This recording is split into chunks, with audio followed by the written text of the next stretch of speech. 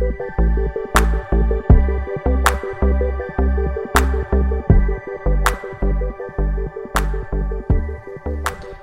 it's Brian and Cammie here today on the Shape of a Circle podcast. Hello. Hey. We're talking today about baptisms. Not just being baptized, but you yourself doing the baptism. That, hey, if you're shaping your everyday relationships with discipleship, it does need to take the shape of baptism itself. What we know from God in our scriptures is baptism is that outward sign of the inward expression of faith, that God's doing something inside of our hearts. Jesus himself was baptized. Peter instructed people to be baptized. Jesus went on to also say, go into all the world, make disciples, and baptize them in the name of the Father, the Son, and the Holy Spirit. Yeah, I think so often that as Christians, we focus on that disciple maker content, right? We need to go and make disciples. We kind of forget about that act of baptizing people too, right? Yeah. We kind of leave it for the pastor. Indeed. And I guess anyone who's listening in right now in this moment, I'm guessing that's probably the starting assumption. Mm-hmm. Yeah. Baptism is something that takes place in a church, formal setting, a holy environment with a ordained leader. Yeah, a tank and a whole service and the whole thing. But the plain reading of the Great Commission is you go do it. Yep. If you can go make disciples, if you can teach people to obey what Jesus has commanded us, you also ought to be the baptizer as well. I think there's something really cool that happens when you don't do it in a baptism service with a pastor. I think there's this relational component that's just really cool. I've been baptized by, my MC leader, and I just thought that was such a really cool personal thing for me. Because, okay, rewind it. Tell us how that all came about. Yeah, I was baptized as a kid. And, I was a kid, so I didn't really know what I was choosing or what I kind of did, but I wanted to be rebaptized as an adult. I had grown significantly, and I really wanted to take this step. And my MC leader at the time had a pool in his house, and he said, let's do it right here. Let's do it. And so we did. We baptized in a pool on a Sunday evening, and we had a little party, and it was great. It was just our MC surrounding us, but it was such like this personal thing. It was, I don't know, it's a really cool moment. Do you feel like you missed out on anything by not having hey, here's the church service and the big crowd? I don't. And partially because I am not the big crowd person. But also I just think I had my people. I didn't need all the other people. I had my people that really were significant in my growth. They're doing the baptism and supporting me in the baptism, surrounding me. So I didn't need all the extra hoopla. Yeah, absolutely.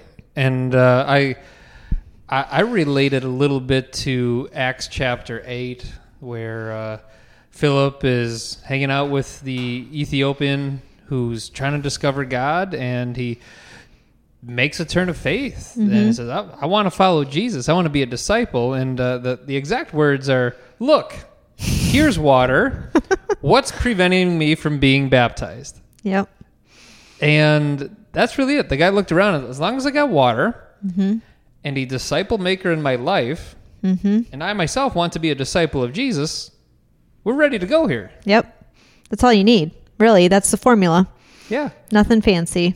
Now, Cammie, you're in an interesting spot because although you're a pastor at our church, yep, you weren't always a pastor. And so I kind of feel like talking to you can sit in either chair. Yeah. Well. So you got baptized as a member of a missional community. Yes. Have you baptized anyone else as a leader of a missional community? You're not pastor right now. No one signed up, and you're just dealing with the form.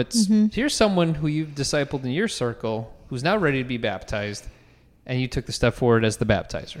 Yeah, I have a woman in my missional community who has grown significantly since coming to our group. And she got baptized 2 summers ago and asked me to do the baptism. And I thought that was really cool because, yeah, you could see it as the pastor doing, but it was really for her, it was the fact that I was her MC leader and that I had contributed to her growth and discipling her. So yeah, I've been on both receiving and giving, which is awesome.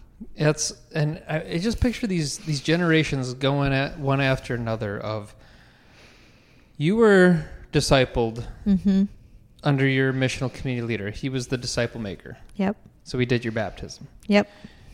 You decided to multiply and make your own missional community, and you took the disciple maker lead role there. Yeah.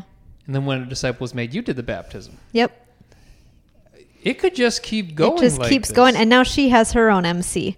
So it would be really cool to see if she could, baptize people this year. That would be really awesome to see. Yeah. But that ripple effect is really neat. Beautiful. Mm-hmm. I think it could keep going. Yeah. And, looking around Lake Point Church, I'm pretty sure less than half the baptisms are done by pastors now. Yeah. It's the missional community leaders. Mm-hmm. It's the parents with their children. It's the disciple maker in their life. I just think there's some charm, some poetry, some accurateness to the one who's been doing the discipling up until this point. Yep. And will be the primary disciple maker in your life going forward. They're the ones who ought to do that baptism. Right, for sure. And if the pastor is that person for you, then for sure. But I think it's so cool if we can have people in their everyday lives doing these baptisms for them. I think it's so cool. All right. Well, give me a little bit of a prescription, right? So let's say someone's sitting there. Yep.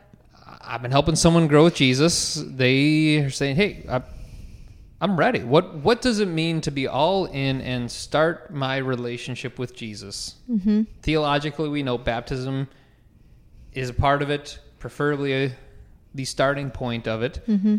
So talk someone through, what do you do and what do you say when you baptize someone? Yeah, so you just, like you said earlier, you just need a body of water, a pool, a lake, a bathtub. Maybe that's too personal. But you just need a body of water, and you can have them sit there and ask them if they believe that Jesus is the leader and the savior of their lives. And then as they're going down, we use scripture. That's how we have based it. Dead to sin, alive in Christ as they're coming out of the water. Just a great way to symbolize this idea that you have died to the old you, and you are alive in this new life in Christ. And that's Romans chapter 6. Mm-hmm. So if you're looking for any anchor point of, hey, how do I freshen up on what baptism is all about? Go to Romans chapter 6. It covers the whole thing there. I especially love verse 4, where it says, "We were therefore buried with him through baptism into death, in order that just as Christ was raised from the dead through the glory of the Father, we too may live a new life." There's just an identification with Jesus that takes place during this event, during this ceremony. Sometimes I relate it to, no, it's the marriage that matters most, but you can't say the wedding day didn't matter. Right. Yeah, your degree matters most, but graduation day matters. And that's what I encourage anyone with, is baptism matters, and that's what we're creating for someone's life. Yeah. And so you ask them, is Jesus the leader and savior of your life? Yep. And I think both those parts are important. Right. Because it's not just the savior part. We got to follow too. So he's also the leader. Right. The phrase, as you're baptizing them, you're now dead to sin and alive to Christ. That's connecting to the theology of Romans 6. And also, I like saying in there, I baptize you in the name of the Father, Son, and the Holy Spirit. Completing all that God's revealed himself to be to us. Yep. It's in him that we baptize you, and now you're dead to sin and alive in Christ Jesus. Yeah, so good. I do want to point out too, I think we keep saying, all you need is a body of water. I don't want to put less value on the baptism service. I think the baptism service is awesome. I think the point is that MC leaders should be the ones or the disciple makers should be the ones doing the baptizing, more than just, the formality of the pastor. That's a good clarification, and I think that's what we're intending to say today is, there's strengths to doing it with the whole church family. Yeah.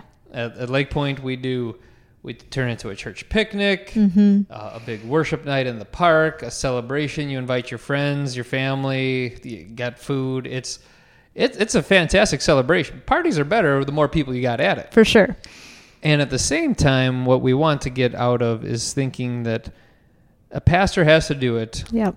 And this is a formal, well in advance, premeditated thing. Right. Now, I just like how it happened on the roadside, Mm-hmm. where I'm pretty sure Phil and the Ethiopian found a drainage ditch. Like, here's a little patch of water on the side of a road. What do you think it is? They didn't even know each other 24 hours prior. I mean, no. I just it's want so cool. free you up to shape your everyday relationships in discipleship, including baptism. Yeah. So Super cool. important.